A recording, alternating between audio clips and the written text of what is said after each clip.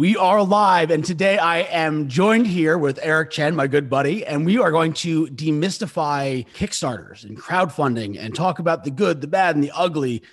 Eric, thank you so much for being here.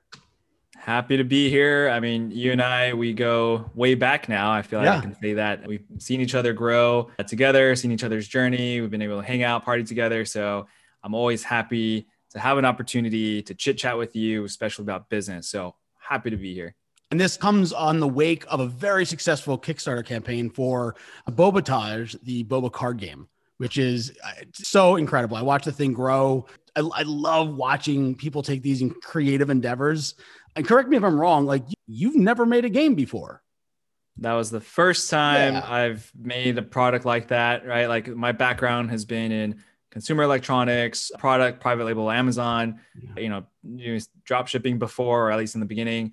And so this one in itself was like a whole new industry for me. But to me, it's just go through the normal practices of building a business and we're able to get there. But as a game, completely new. I had to just kind of figure out if I was to create a game, what would that process be like? And we can get into it. Yeah, absolutely. And it goes to prove anybody who's listening, the more you know, the more you can know. That kind of cascades into an action. So very, very excited to talk about this today. So how many Kickstarters have you done personally?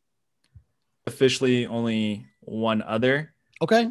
In terms of the other ones that I was involved in, whether that was just like some small consulting gigs, that has been, I don't know, probably 3. Technically, we did acquire, or like in our previous business, we did acquire a company that came straight out of Kickstarter too. So that was like some involvement where they just finished. So we actually managed the entire fulfillment process and built out the e-com business from there. So that was probably another one. So I don't know. I would just say a handful as an involvement with Kickstarter. Good. So you came to this one with a healthy understanding. You've gotten kind of understanding of the ecosystem first. Exactly. I had a strong enough knowledge and foundation. I would say my old business partner was really involved in the Kickstarter world at its early stages. So when funding was starting to become a huge thing, when a lot of companies were hitting 7 figures, he was involved in that. So he taught me most of everything I know today. And then of course, there was like this whole lull period between whether crowdfunding was even needed. Can people just go direct to market? And that's where we started to heavily lean towards. But of course, people were coming to us for Kickstarter consultations. And at that point, we dive into the questions of, hey, do you really need Kickstarter? Do you really need to do crowdfunding? What is the end goal? You'll get different answers like, oh, we do need the funding, or we do need the marketing, or we just need proof of traction because we have a couple of investors saying that they will invest in us if we can hit 100,000 or 200,000, right? And so that's why I know this is a conversation we'll get even deeper on about like what is that success metric that each company is going towards. But when these people come to us, we have to break it down and figure out. So that was the level of exposure that I had. Great. So I kind of like to off that is, how would someone, in your opinion, know that they're ready for a Kickstarter? Unfortunately, I think a lot of people kind of see the glory on it and they don't necessarily understand how much work and time is put into it. One could take months. I've done my own Kickstarter and it gets wild. I mean, let me just kind of do a generalized answer for this in the terms of every product, every industry is going to differ, right? If we're talking about a consumer electronic product that you're starting from scratch, it's probably going to take you over a year to even get something up and running. For the card game, I mean, you can do a temperature check too on how long it took you guys. The idea for me, it took about 6 months to develop the game. Then it only took me 6 weeks to create the game in terms of digital assets, artwork, commercial, all of that, which I don't think a lot of people or anyone can really do unless they have the experience that I had and the connections that I already did to make it become a reality. So, I mean, truth be told, I'd say if you have a card game like ours, if you know exactly what you're doing, it could very well take you 6 months. Yeah, for sure. That was about the same for us. It was a solid 90 days of playtesting the game itself. Exactly. We're talking on pieces of paper with like stickers on it. Like we weren't ready to do anything for at least 3 months. Just like you said, because of our experience, we were able to kind of fast forward a few things and organize them properly to allow it to happen in a timely fashion. But yeah, it was about 6 months. It was about 6 months before we could be confident that we could offer something that's valuable. Exactly. So I think that's about right. I think we had about 2 months of true testing. And then the last like month was kind of a back and forth with the people who ended up being very involved with the playtesting process. Like the ones who gave real hard criticism and constructive feedback. Like those are the people I ended up saying, hey, okay, well, here's 2.7, here's 2.8. What do you think about 2.9? But a lot of like the majority of playtesters ended up only playing version 2.4, and then they probably never seen the next few versions after that. But very like a huge 2 months process, even like the play testing, like, because I look at other games too, and it seems like they don't do a lot of play testing. I think they configured a game, and I mean, they can very well get lucky doing it this way. They just play tested like their very close group of friends, and they're like, is it fun? It's great. Boom, you're done. But in my mind, I needed to have a wider breadth of like an audience to make sure that it's sound. And something that I discovered while doing these play tests was there's like 4 or 5 different types of gamers, or at least in the board game sense, right? Like discovering that you have the person who's like a rule reader who wants to make sure that they're following the rules, usually the person who's going to read the rule book and then explain to everyone else. And then everyone else is like very lazy. They're like, yeah, I don't need to read the rule book. I'll just play the game. And then it's like, usually those people aren't the most fun because they're not, as, into the game itself. Then you have people who are like super observant and super happy to like do it. And then you have like the big reactionary people who are like, if you attack them, they'll, get really crazy about it. And then there's people who just like, they just hate their lives and they don't know why they're, hanging out on a Friday night, sitting there with their friends. They wish they could just be at home watching TV or something. Right. Right. A super disengaged person. So it's like just seeing an array of that. It was like an eye-opening experience. Cause yeah, if you just did it with friends and you knew your friends and everyone's like the very engaged people, that's not a really good test group. So yeah, 3 months. Play test. I think we had about officially, when I chalked up the numbers, about 60 play testers. Yep. Yeah, we had something about that. Yeah. And I asked everybody to try to play at least 10 times too. So Gotcha. Already a high average of, at least 600 play tests across the public. And then, myself, I've probably played a few hundred times, even by myself in my room. I'm player number 1, 2, 3, and 4 in different scenarios. So it's just if you were to create a movie, and it's just like, this guy's a psychopath, just like in his room, like rotating around, pretending to be another player, thinking take on a different personality with a mustache. Yeah, exactly. Glasses, mustache, long hair, wig. I'm like, who am I going to screw over? Like, don't screw me over kind of thing. And good stuff. So when communicating with the play testers, how do I ask this? What kind of communication and what kind of questions did you ask them? I know this is actually the first time I ever learned about what's a net promoter score, really get like the proper average on certain things. Are there any questions that you proposed to them that really give you a good insight and direction? I actually didn't do any of that. Really? Wild. I took a different approach. So I did create a survey prior to sending these playtest kits out. I actually I think I only had like 3 people fill it out. And then after I saw what the answers were, I was just like, well, I don't think I need this type of information.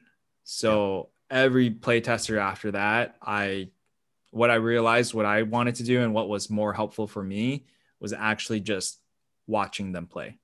Yeah. So I asked a lot of the playtesters to just let me observe them on Zoom while they play for the first time and while they play for the second time at a different time, and basically a different time as well.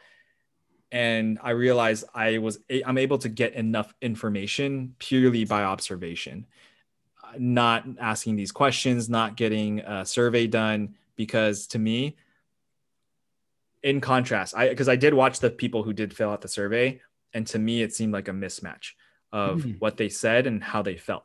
So for me, I'm no psychology major or anything, but the way I looked at it was, this game to me was mechanically sound in the way that we built it.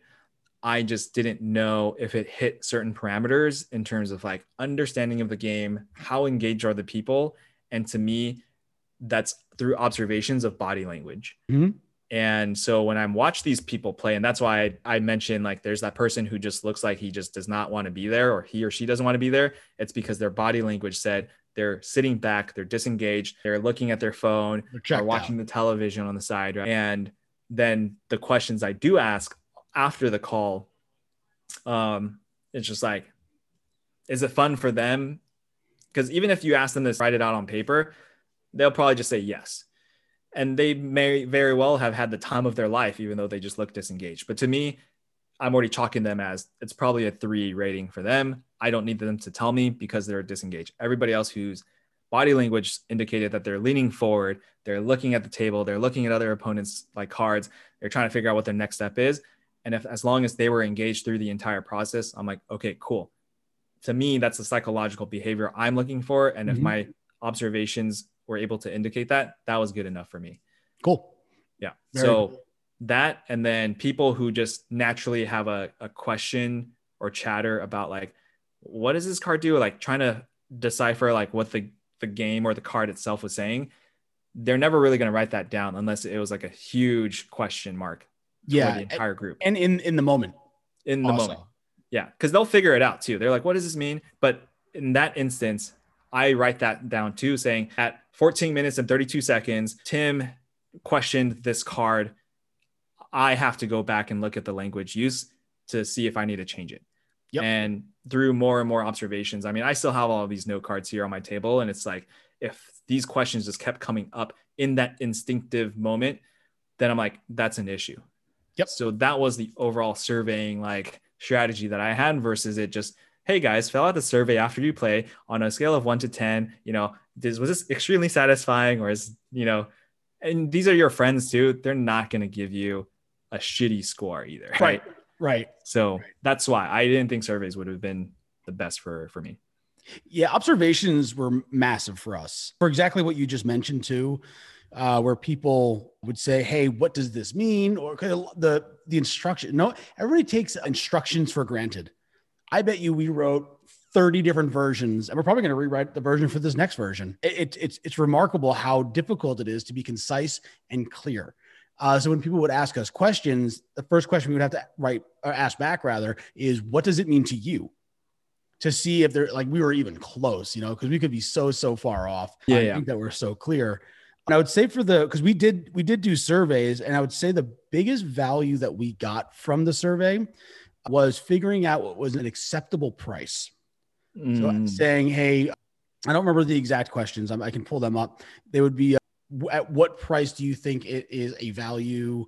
So we found out that somewhere between like 30 and 40, because there was so many pieces. Yep. And the interesting thing about our game in particular is that the most important mechanic is the person itself.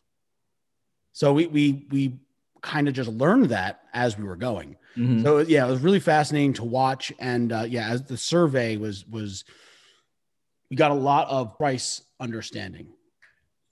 Any marketer or like product person that's trying to configure pricing would probably think I'm insane, but I literally just, in my mind, I said, this is the price. I mean, I personally thought, given the experience that I had in product launching, I have an understanding and baseline of what a value, should be. But I'm like, this is the price I'm going for. If people don't want to pay for it, they're not going to pay for it. People want it, they're going to get it. I'll create more hype around it to make it, more valuable. But I'm going for my $25 base price, and that's it. 2 years from now, ideally it'll last for 2 years, and then 2 years from now, you drop the price, for online sales and stuff. But to me, that's how I determined it. It's interesting that you took that as part of the survey.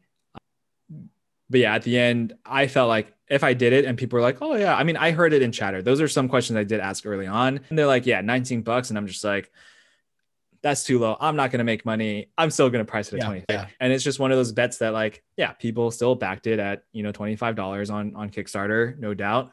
And okay, I don't think for how we performed, even us having it a $20 product was going to make a big difference or anything. So I'll mention though, on the survey, the only thing I asked people to do was log the time that it took for them to play every round. Yep. That was the only real data point that I wanted. And it wasn't until I had about, I think, 100 play tests in total that it did indicate on that version was people were playing like 35 to 40 minute average, meaning some people took over an hour. Some people did hit my 20-minute time.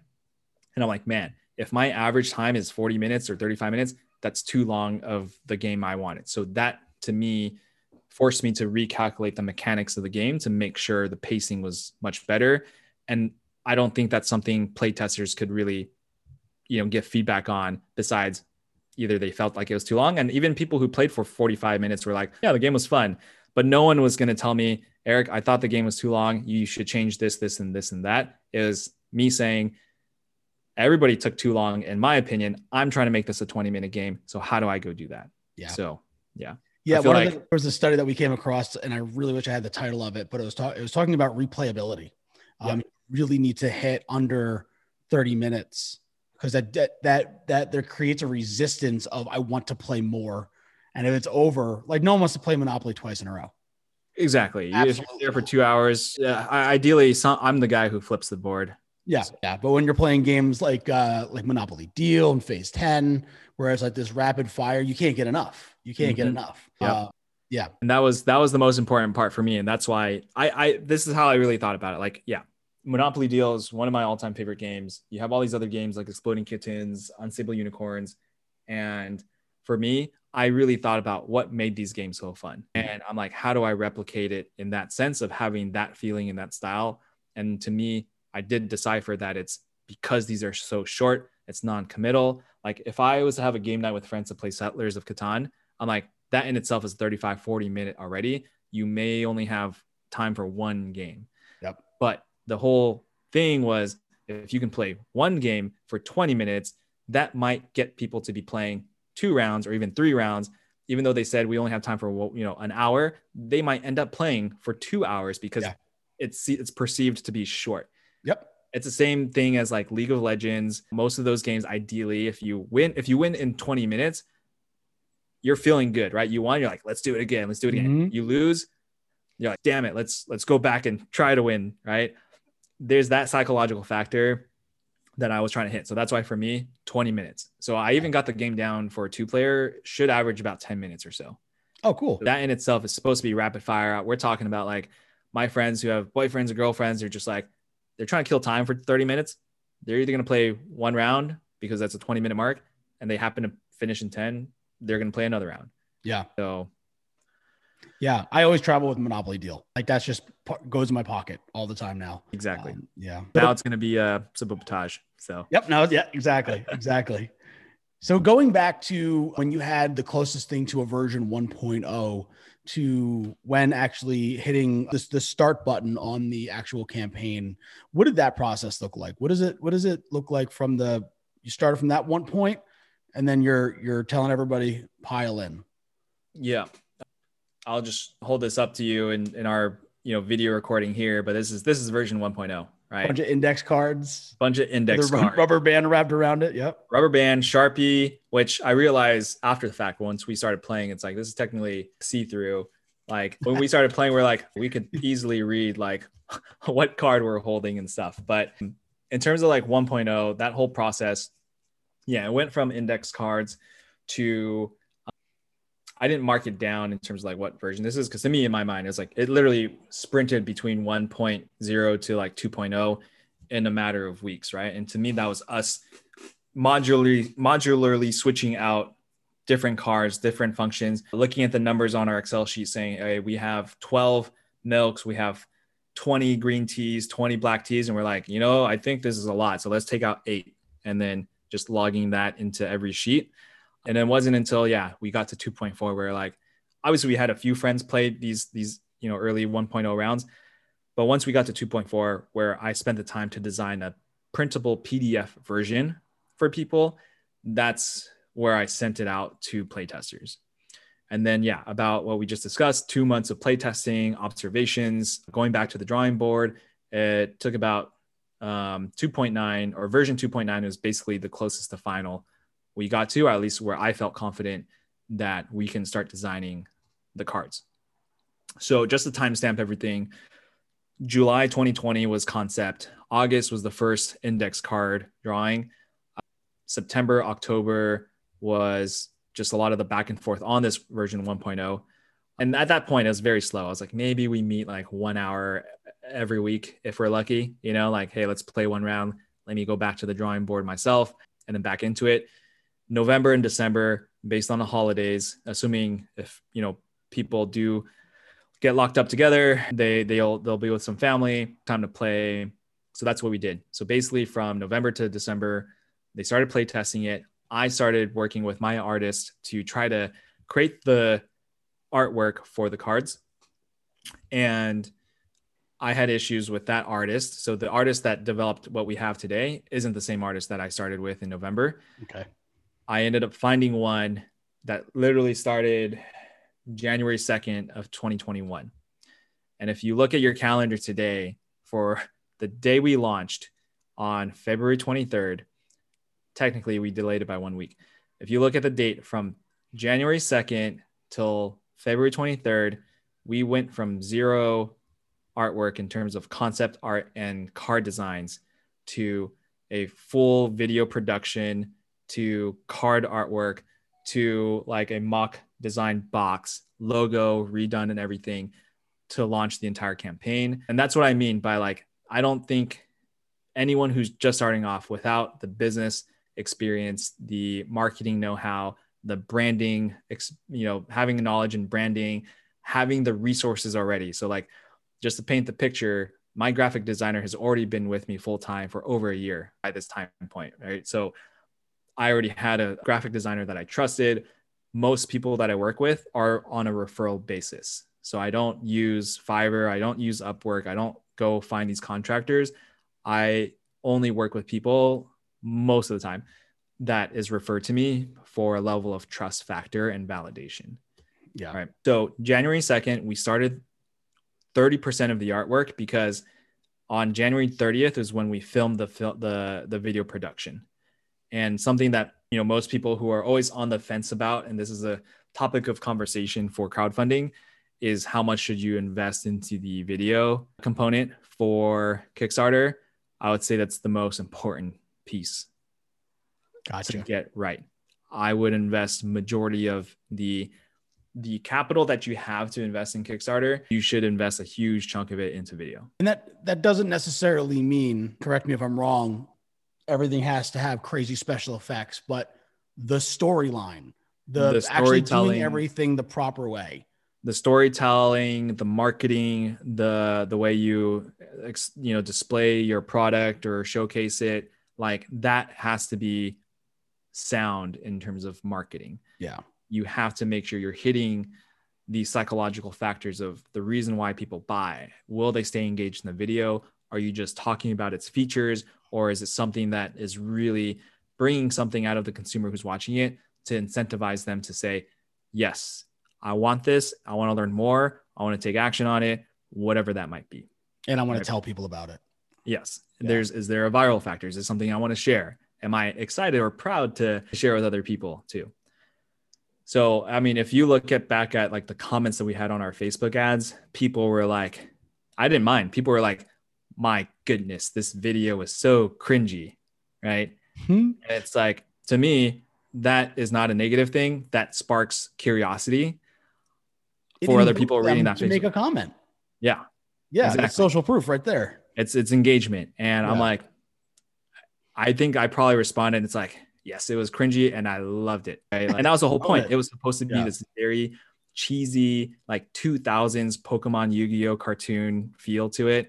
I mean, if you really watch the commercial, there is like this little hint of when they're talking, their audio doesn't match up because, you know, in those old, like, right, cartoon where they're just like, oh, they're Kung Fu movies and stuff. And they're just like, oh, you like their mouth's moving, but the audio is not matched up. Like we had that small component to it. So every like 2000s nostalgia factor we try to throw into this video. So January 30th is when we set the video recording. To me, that's when everything became real. It was like, holy crap, this is a huge deadline because now we're committing to the crew for the video shoot. We're committing to the actors who are going to come in to play the parts for our commercial. And so I'm like, we need to make sure we have all of our stuff done. So keep in mind, artwork wasn't done. We had artwork, 1/3 of the artwork slated to be done by January 15th. So we had 1 week to go to print at a local shop. So we had prints, cards to display in the commercial itself. Gotcha. And this is why, like, there's some things where people do and don't need ready. I'm helping like a company right now with like a book, and I'm saying this is what they need to have done and this is what they don't need to have done, so they have time to work on it, right? For us, it was, we just needed 1/3 of the cards because that's all I needed in my mind to display how the game worked. Yeah. But technically 2/3 of the designs never existed at that time. So when we got the cards, basically from January 15th to the 30th, yes, my artist was still working on the new designs for all the other stuff, but we were focused on making sure their commercial was going to be ready to go. We had all the props, we had all that stuff going. We shot it. The guy who shot it, his name is Eric Chen. He's part of a big like YouTube production or YouTube company, not YouTube, but their own production company that primarily puts videos on YouTube called Wong Fu Productions. So he himself, very talented in directing, film work, art. He ended up taking on the digital graphic animations when I told him I'll hire someone else to try to go do that. But he knew how to do it. So he just did it himself, knocked it out right away. And then I think he turned it around in 7 days. Wow. That whole, I mean, if you have your audience go watch this commercial, you'll tell like the production value is pretty top notch. And for him to turn that around in 7 days, it's like, yes, we're utilizing the best talent that we had in our network to shoot it. And so after that, commercial was done. The one thing we didn't do was the Kickstarter campaign. I didn't have the rewards fully configured yet. I was still figuring out what the best incentives were going to be. Our pre-gen marketing wasn't done yet. I would tell everybody to do their pre-marketing campaign at least 2 months before, like set up ads to collect emails, kind of a pre-marketing campaign to showcase, hey, like we're launching something soon, subscribe to your email so you know what's coming soon. And basically we did not have any of this stuff ready. I believe the timeline was, we anticipated launch February 16th. I launched ads, I think February 4th to do a pre-marketing campaign. And the only reason I delayed it was because I was very particular in keeping this product and project under wraps. Okay. So everybody I talked to, I think even you did too, like I had everybody sign an NDA up until February. Like every single person I spoke to, NDA. No one was mentioning that there's a boba card game out and like being built out right now, because there's nothing like this out in the US market. So the fact that anyone, to me, in my mind, anyone who was coming out to market, just for the sheer fact that it says boba card game, is already a novelty idea in itself that people would be excited about. So I didn't want anyone to technically beat me to market. When I first came up with the idea, there was no one out there really with this. But apparently in November, some company in Singapore launched their card game called a Bubble Tea, which is the alternative name to boba, right. A bubble tea card game. Just so happens that they're out in Asia, so their reach over here in America wasn't as strong. To me, it wasn't a big deal. Actually, they didn't pop up on my radar until February, so I just didn't realize. Anyways, we launched February 4th.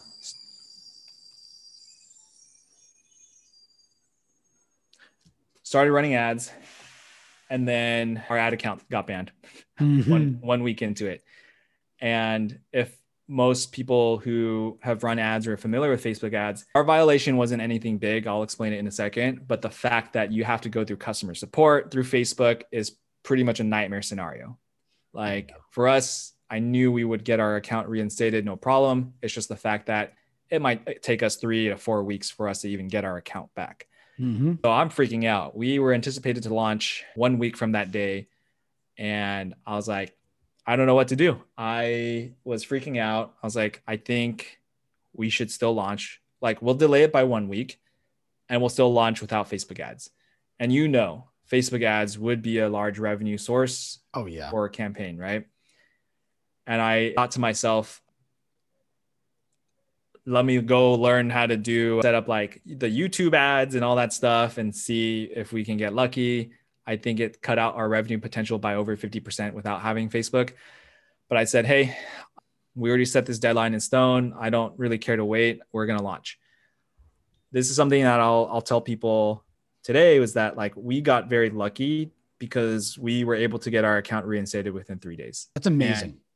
Right. And it's only for the fact that like I've been in this business for a long time in terms of like entrepreneurship, building a strong network and connections. So I had people refer me into Facebook internally to help expedite our case.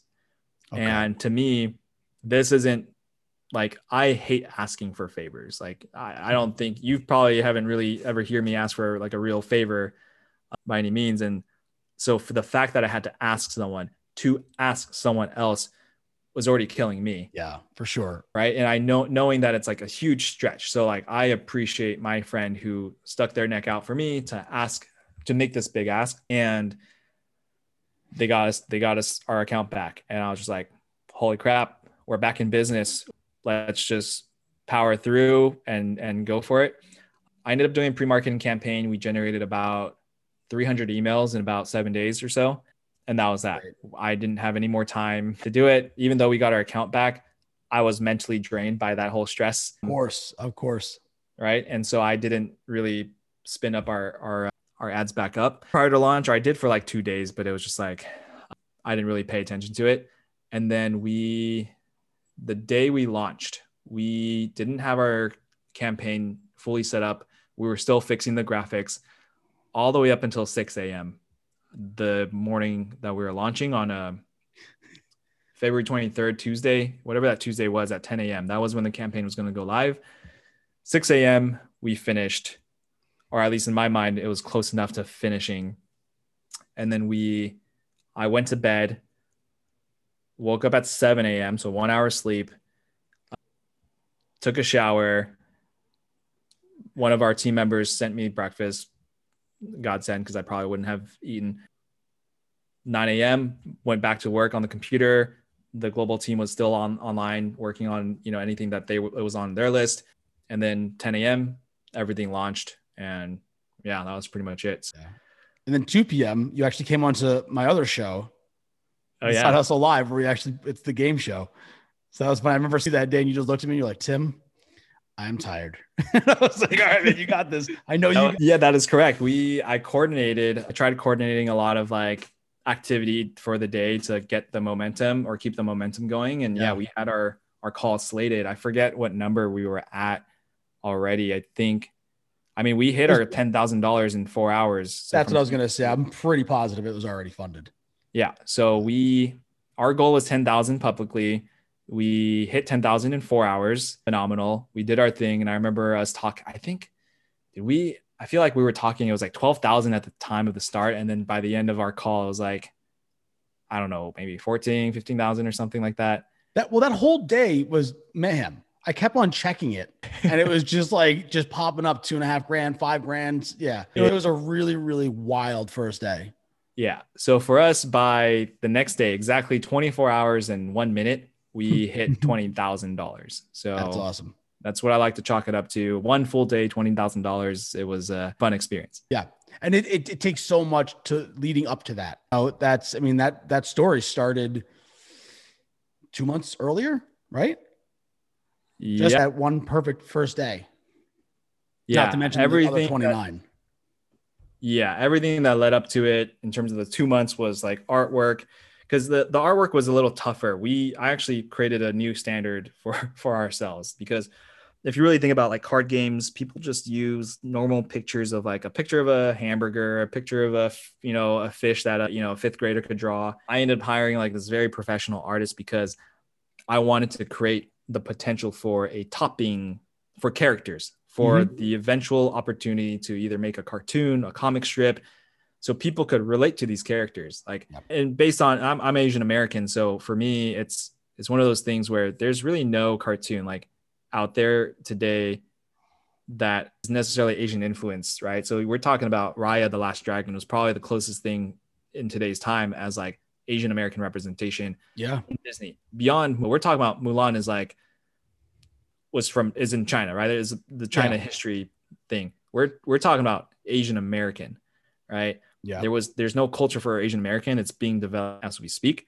And so for me, it's like, what if, every kid who's like 3 years old today, by the time they're 4, 5, 6, 7 years old, they're watching some crazy cartoon about boba toppings, adventuring around the world and getting to, crazy fun. And I'm like, the whole concept of boba is innately from Asia. And there's this whole culture here in America for boba tea. Right. Yeah. So the whole artist was, we just went back and forth. Like, I'm trying to create souls and personalities around these characters. It's not just blank eyes. Like, some of these characters are cute, like the existing boba plushies and stuff like that. You might see on, like, there's one behind me right now. This is blank eyes, right? It's cute, but like, there's no soul. You can't relate to this. Mm-hmm. So for me, it's like, I wanted to create characters that people can see personality into. You can see their reaction. You can there's a backstory to all these characters. So we had this whole session of like, from January, there's a whole session about every character has a backstory that we haven't really shared yet, but that innately pushed their personality, the style of character and artwork that went into it. So it was a whole thing, but that to me was thinking long-term. I really love that you're doing that. And I really think that's business 2.0, really. Cause we're beyond the point where a business is transactional. There's an emotional agreement that we have now. It's not just give me this for this money. It's give me this feeling for a while for this money and remember me. And business is very, very different right now. So I'm really loving that you're taking this approach, because we did the same thing with our game. We're kind of building out some other things too, but we have with our game Side Hustle, Rich Rock is the person that we've created that emphasizes all of the entrepreneur struggle, what we came from, what we had to go through, all that stuff. And we really loved bringing him to life. And we kind of did it by accident. I'm not going to say it was planned. Yeah. When we were doing it, it was like, oh no, I feel this story. I feel that hardship. So it's really cool that you're building that out. And it's really excellent that you have multiple characters, because that can go into so many different directions, comic books, cartoons, plushies. Yeah. We're talking about relatability, at least in my eyes. Like, I wanted to have, like, obviously the Boba character is like the main, one, but like, the Lychee character, you'll see in the personality and especially in the action cards. Like, it's all these like subtle hints that we've placed into it. It's like, this character is the bold one, the strong one. It's a female character, and in the artwork already, without any backstory, is she's the one holding a shield protecting Boba, who's like cowering behind her. And it's just like, what is this story behind, like, why is Lychee the one protecting, and why isn't Bo, the main character, the the superhero that any traditional story would be? Excellent. So and that's like part of it, where it's like, we want this world to become better. We want to empower people in general, but obviously, like, women too, more confidence in all these things. Like, I've worked with, so many different groups and people and projects and teams. And it's like, I can tell in conversations, there is absolutely no reason for the females in our group to be shying away or just apologizing to me for absolutely no reason. Right. And I'm like, I have to remind them, like, don't apologize. There's nothing to apologize about. Right. So that's kind of like a lot of the inspirations behind these characters, the personalities behind it, what they represent, what's their personality. So yeah, that's awesome. So moving forward, at what point during the campaign were you comfortable placing an order with your manufacturer? Technically not till after we finished. That makes a lot of sense. I know a lot of people are saying, like, always just get your first batch before it's over, so you can catch like an early bird wave and then do a second wave. So it's definitely, because we waited until the end too. Yeah. So you're feeling the same way? For us, it was the same as you guys, where while I was able to, I mean, this is kind of talking ahead of myself, but 98% of everything we planned for this entire campaign, I'm going to say 98% because let's just chalk up the two things that I miscalculated on out of 100 items, right? Let's just estimate. One was the Facebook ads. I didn't account for it to be banned. It was a human error on our team's end. I mean, in short, basically for those people who are curious, we were running ads to a landing page to collect emails. The idea was we were going to do a redirect URL into the Kickstarter page for when we go live. 1 week prior to going live, we accidentally put the redirect URL to the Kickstarter page, which was a dead Kickstarter page because it's not live yet. So Facebook in itself believed we were just sending people to a sketchy site that wasn't working. So it's like, so that's what they banned us for. I remember, I mentioned I was going to say why we got banned. So it's a very easy explanation of like, this was the mistake. Here's all the screenshots. This is what we were trying to do. We weren't doing anything shady. So reasonable from Facebook side. Yeah. That's why it was just the fact that if it was a normal customer support rep from wherever they hire their customer support team from, it's going to take a long time. So that was the issue. The other part that was not miscalculated, but I had very lofty goals for how this game was going to go. I personally believe we were going to achieve $250,000 on this Kickstarter campaign. Not that we would, but it was my goal that I believed we had the capabilities and resources to hit 250,000. Sure. Where we ended up falling short of this 250,000, multiple factors. But let me answer your question in terms of like the inventory count. It wasn't until we finished, I was able to accurately count very early on, about 2 weeks in, of where I believe we were going to end up. I think around $40,000 on our campaign. I was like, I think we'll hit 140,000 at the end of it. I was like, I think that's what we'll pace to at that point. But unless we start to see a huge, increase on the ad side, that's probably where we're going to end up. Then we had big days, the few days afterwards. And even the analytics showed that we were going to hit 200,000, right? I was like, cool. So typically in Kickstarter, you'll usually see a very flat curve from the initial spike up from when you start. Your first day should be your biggest day. And then from there, it's kind of just should taper off. You should have consistent sales. And then it's supposed to spike up in the last week, right? There's supposed to be marketing effort to say, hey, there's 1 week left. There's a lot of FOMO marketing. Don't miss out. Last chance, all these things. We probably had our worst performance in our very last week. And at the time of what was happening is because, in my opinion, it's hard to say whether it's true or not, but to me, it's a reasonable explanation. This was at the time, and I mean, it's still ongoing, but the Asian hate things that were going on, Asians are being killed, attacked, our elders are being attacked in public, all those things. So if you imagine a lot of social media, at least in our side, because that was our strategy with social media, was the attention, the headspace that people were in, especially if we're mostly, advertising towards Asian Americans, people were not in the right headspace to be buying a toy. Right? Yeah, I could see that for sure. So we had a huge influencer campaign set up for that Tuesday. That was 2 days before our last day. So that Tuesday, we actually had a huge campaign with like 50 influencers to do a huge promotion to help push out, say, hey, these guys got their goals. It's an exciting game. Back it. There's only 2 days left.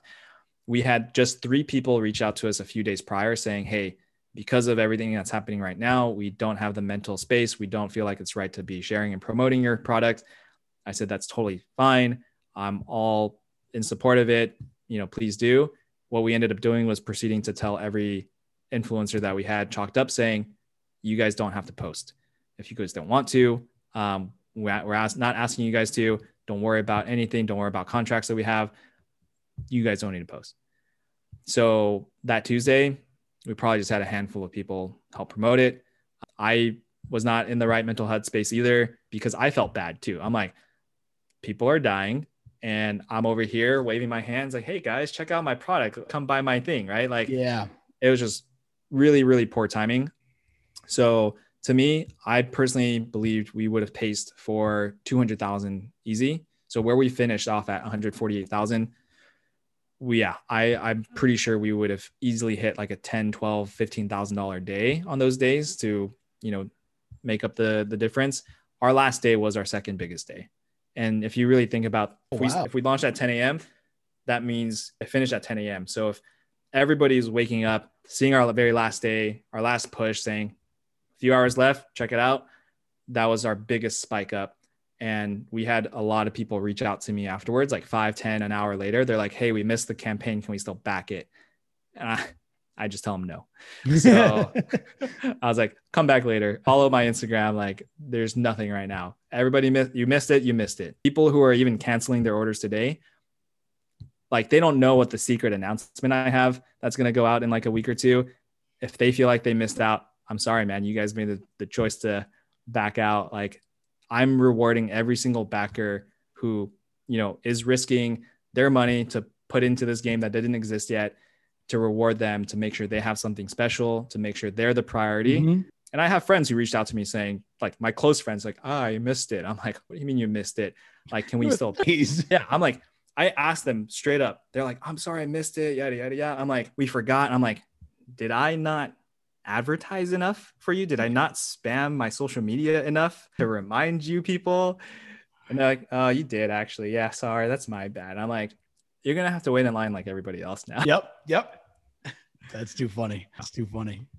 So when it comes to the inventory, so how did you figure out how much inventory actually to purchase? So do you do a percentage wise for whenever you're going to actually launch the store? Great question. Pretty straightforward. Out of the 4,008 backers, we have 5,500 units that's going out to backers. Okay. Right. 5,500 units to me gave me enough confidence to say 10,000 units. Great. For first order. So we'll have 4,500 units extra. I'm doing something a little bit different. I'm not really, greedy is not the right word, but I'm not really eager to sell it right away.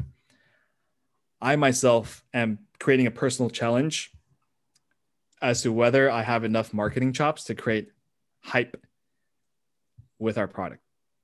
Okay.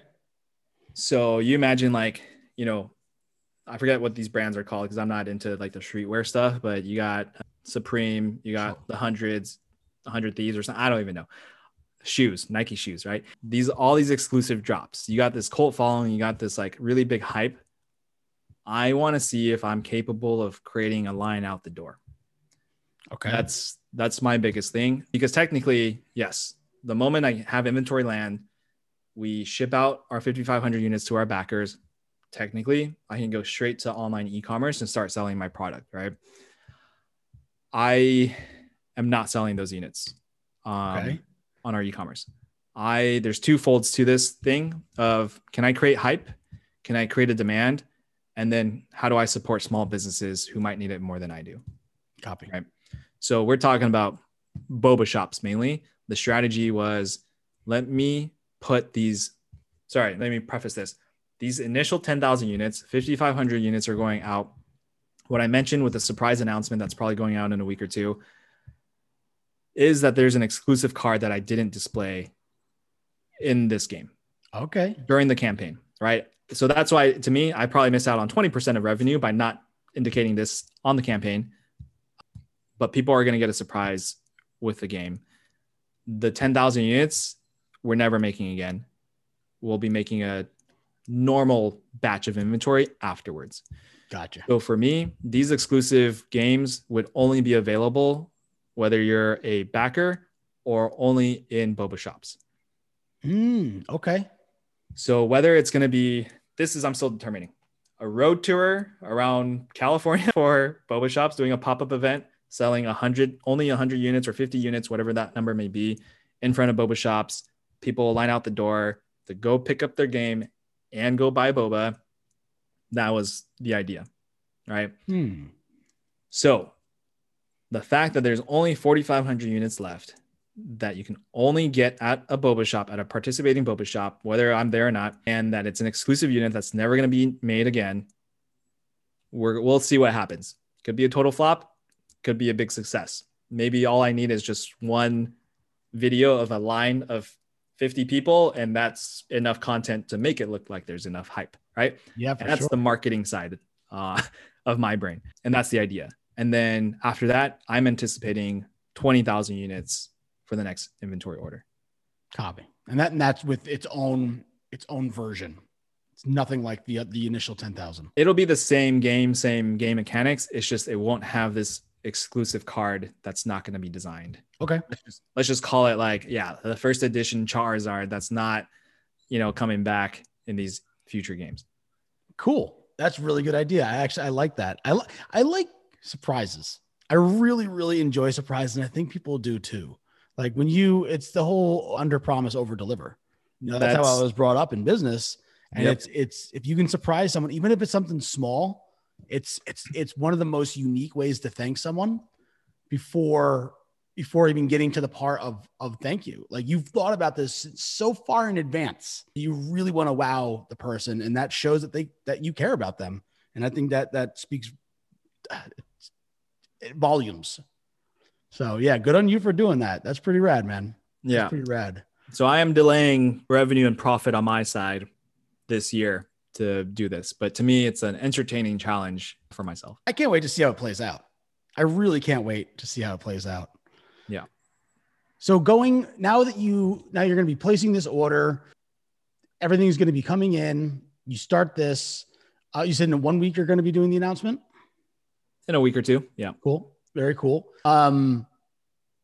What's next for the game itself? So prior to our call, I actually just brought back. So we had our main artist who drew most of the artwork. I just brought him back on to help us with our Instagram comic idea. Mm-hmm. So in order to grow our social channel for what I believe is the most engaging strategy, at least for our sector, would be humor, comedy, relatable meme style humor in terms of a comic with our characters. Yep. So this way we build the personality archetypes. People get to know these characters. There's a storyline, not necessarily a storyline, but enough stories to kind of get it across. What's going to be shareable? People want to tag their friends. What's relatable? That's the next step. I am going to try to learn the whole process of cartooning in terms of a longer term play about, can we make YouTube short cartoons to place online for parents to have this as a nice, wholesome, friendly cartoon to watch on the side? That's kind of the idea. That probably won't roll out yet, earliest probably next year. And then in terms of the game, the product, expansion pack has always been top of mind. Sure. And I think for those who are curious about Kickstarter itself, this is a strategy that most games or successful games do already, which I purposely decided to go against. Was you see a lot of these new games that came out to Kickstarter as like a prototype or, first game ever. How do you already have an expansion pack that's available when this is supposed to be the first game, right? That's a little odd. So it's either you create a whole game and you carve your game out by 30%, and then you call that an expansion pack, right? That's one strategy. And then you incentivize people to have a larger order value purchase of one game and one expansion pack, whatever that may be. Some might be very true and honest to the way they configured it. That's totally fine. I just specifically told myself, let me create this base game. I can do an expansion pack later.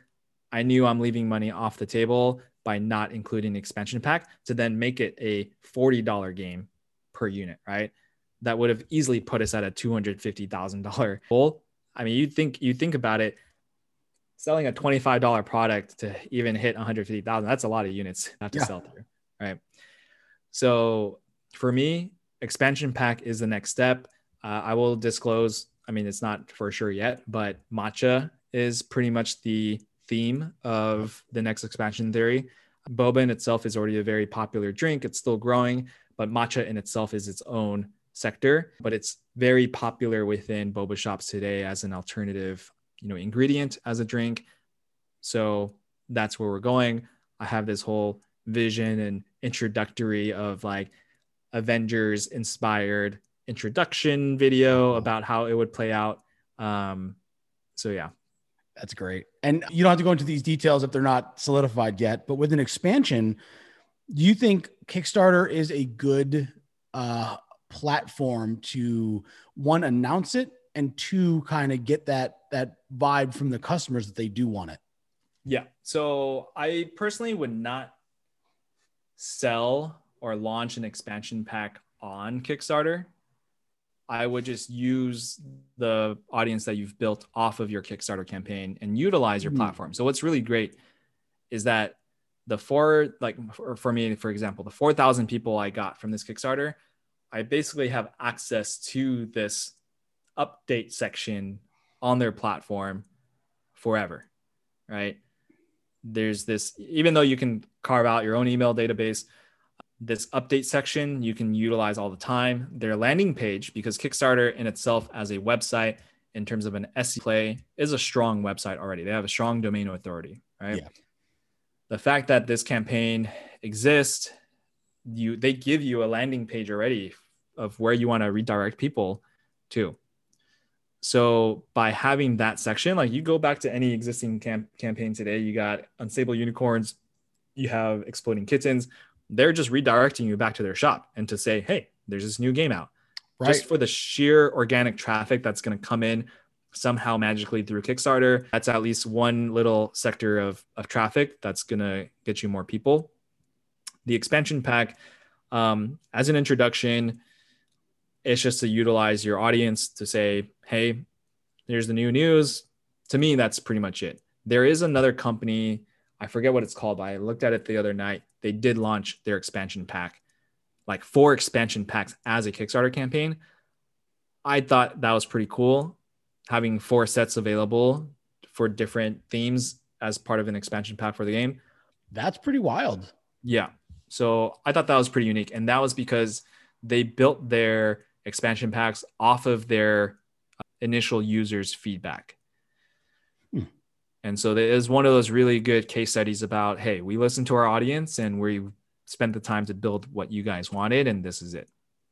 Yeah, that's actually interesting you said that. We just had a meeting the other day about the game, and that's exactly how we're going forward. I think it's ridiculous to think you know what anybody wants unless they tell you.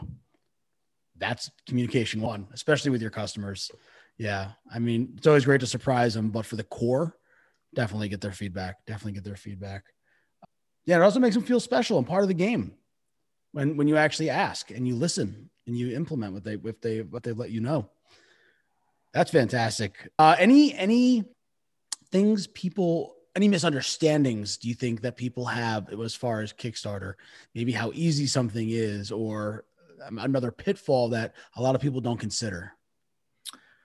Yeah, I mean, this is something we had chatted about previously as well. You know, off this record was just the idea of the perceived value of Kickstarter, right? And it's something I tell people, and I'm totally open to discussing the numbers. I tell my friends today. I think I shared it on like a webinar. I think that was during when my campaign was live. I told them that my own budget itself was $30,000 to start. I set aside $30,000 of my own cash to create this whole process and project. And a lot of the feedback I got, or from that webinar itself, I had people reach out to me, and like one person from corporate Disney, because he was like, him and his wife wanted to, launch a game too. They had some interest, and like $30,000 seems like a lot just for a card game. And I'm like, yes and no, but I broke down the numbers for him. Yeah. And once he saw those numbers, he's like, wow, that all adds up real quick and it makes sense. Yeah. And it goes back to the very beginning when we talked about video production is a huge thing. Technically video production should have probably cost more than the product itself. And we're talking about heavily investing into the marketing side. We're talking about what is your long-term strategy? What is the long-term play? I'm very fortunate that I have enough margins to play with, that is very lucky that our Facebook ads did provide us a nice ROI on it. I break down the numbers, or I did like a reverse calculations of how much output. So even though I allocated $30,000 into the campaign, I'm spending about $130,000 in expenses for it, right? So I'm not telling people, make sure you have $130,000 to start a business. It was, I'm starting $30,000 and that's how much I'm willing to lose. It's just the fact that part of your $30,000 you need to allocate into marketing in hopes that your performance-based marketing, aka Facebook ads, is going to get you that return, that means you can then scale, right? So out the door, the total ad spend I had plus the fees for the agency that ran our ads was $38,000. That's all said and done for Facebook ads and fees. Yes. That's really not bad. Not on, what is it, 148? On 148, 38,000 on 148, not bad at all, right? But technically, yeah, I did not have $38,000 just lying around. It was, I believed $5,000 was enough to get me my marketing up and running, enough preach and enough return on the ad spend to get us there on a performance basis. And that's when we started to scale up. So the first few days was, I think, $400, $500, ramped up to $800. And at the peak, we were spending, I think, $1,800 a day in ad money. Yeah. So it kind of acts like a fractional reserve, right? So you're spending money to know you're getting enough to pay that back and get some to spend more money. Exactly. Yeah. So that's something that a lot of people either are not ready to comprehend or perceive if they haven't had experience in launching an e-commerce business or running ads. That's what people are going for. Like, I mean, I ran digital ad strategies at Google for Google marketing solutions. So we're talking about Google ads, YouTube commercials, all that stuff. And it's just saying, do you have the available budget, potential budget to be spending in the event that your campaign performs, right? Yeah. I wasn't telling companies like, hey, do you have $500,000 set aside, right? It's, do you have $50,000 set aside to start?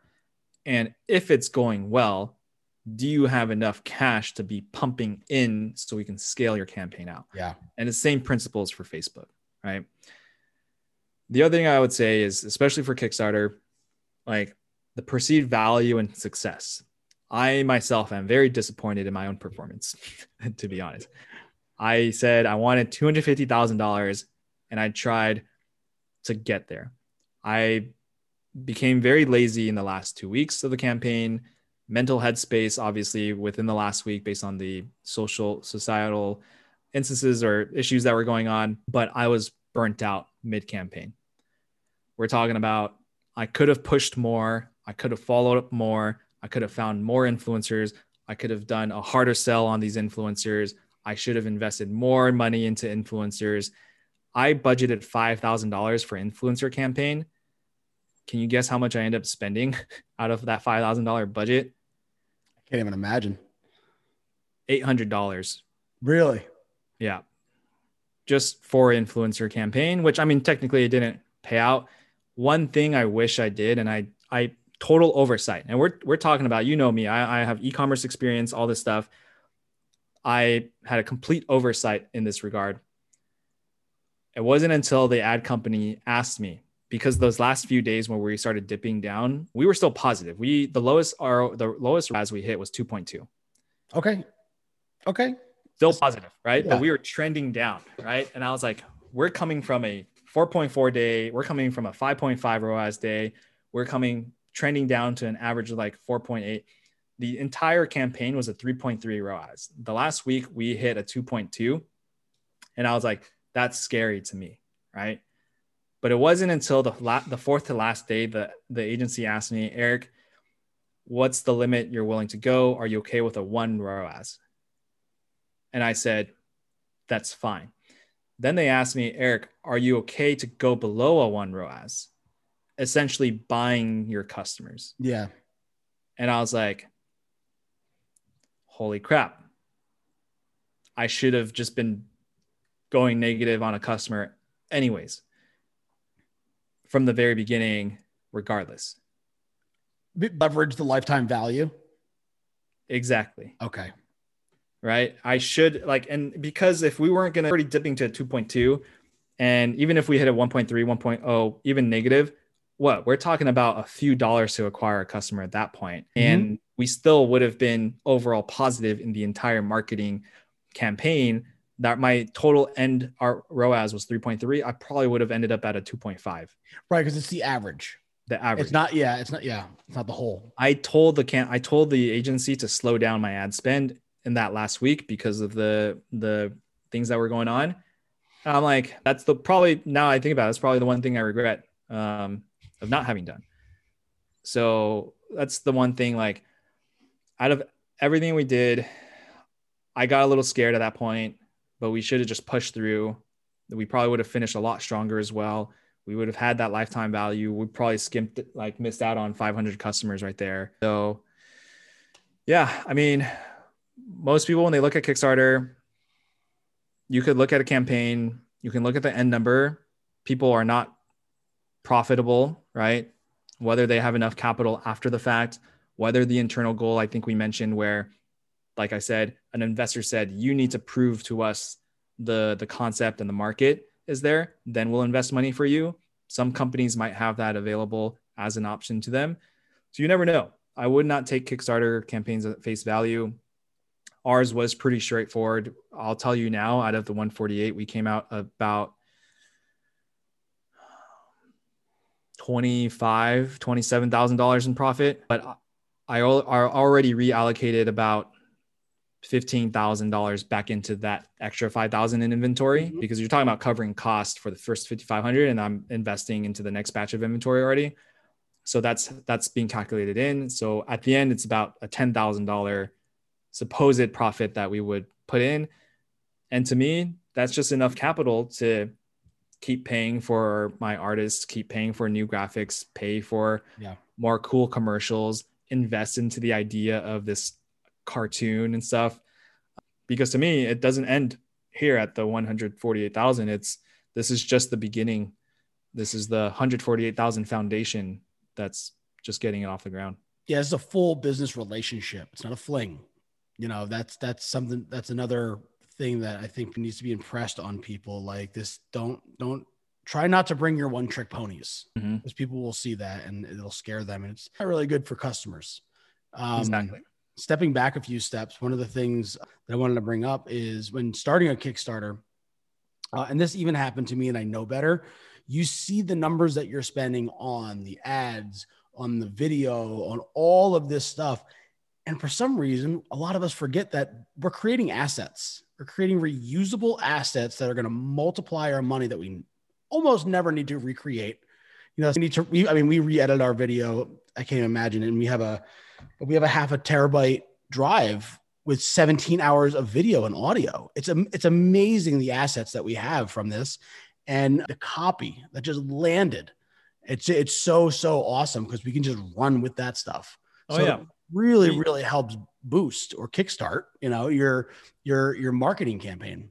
I mean, obviously this is easier said after the fact, but like for how much we spent on the video, I was like, now I wish I spent more money on the video. I wish we now have another video. I mean, which we might be able to hire the same team and spend a little bit more budget for a crazier, video. Like you said, we were able to recycle the assets we had. We put that same video or splice it and put it on our TikTok, and we got blessed with the TikTok algorithm, and we have 1 million views on a combined 2 videos. It was like 850 on one and 250 on the other. And for us, it's just like, I mean, I really suck at TikTok. So it's like, I haven't done anything with it after the fact, but the fact that we were able to just put up a video, take the chances. Now we have almost like 10,000 followers. Actually, I don't know if that number is true, but that was good. Even then, just to start out with any TikTok account with that many followers without even asking for it. Yeah. 8,730 followers. It's like, cool. We have this potential foundation of a TikTok that we may or might not use. And I mean, to me, I would still tell people don't rely on it. That's really like a shot in the dark, but yeah. Hey, now I get to tell people, yeah, we got 1 million views on our TikTok on this game. Yeah. That in my opinion, the TikTok and I'm going to say the fringe social medias is good for omnipresence. Like no one can escape you. Yeah. Yep. Yeah. For like bigger campaigns and stuff like that. But hey, if you can rock TikTok, do it. People thought that the video we put up was like from an actual movie or a show. Really? They're like comment sections, like what show or what movie is this? What movie is this? What's the name of the movie? That's pretty cool. So we're like, and people are like, no, this is actually an advertisement commercial. That's so good. It's so good. Yeah. Very cool. Eric, thank you so so very much for taking the time and walking us through and, you know, showing us your cards on what it takes, giving us your opinion, and just breaking it down for people that you've either done it before and want to see another perspective, or someone that's thinking about dipping their toes and doing a Kickstarter. You know, even myself who has experience in it, I got a lot of insight on this conversation. So I thank you very much, and best of luck, brother. Absolutely, man. It's always a pleasure talking to you. And yeah, I hope we get to do it again soon. Absolutely. Thanks so much, brother. All right. Bye-bye.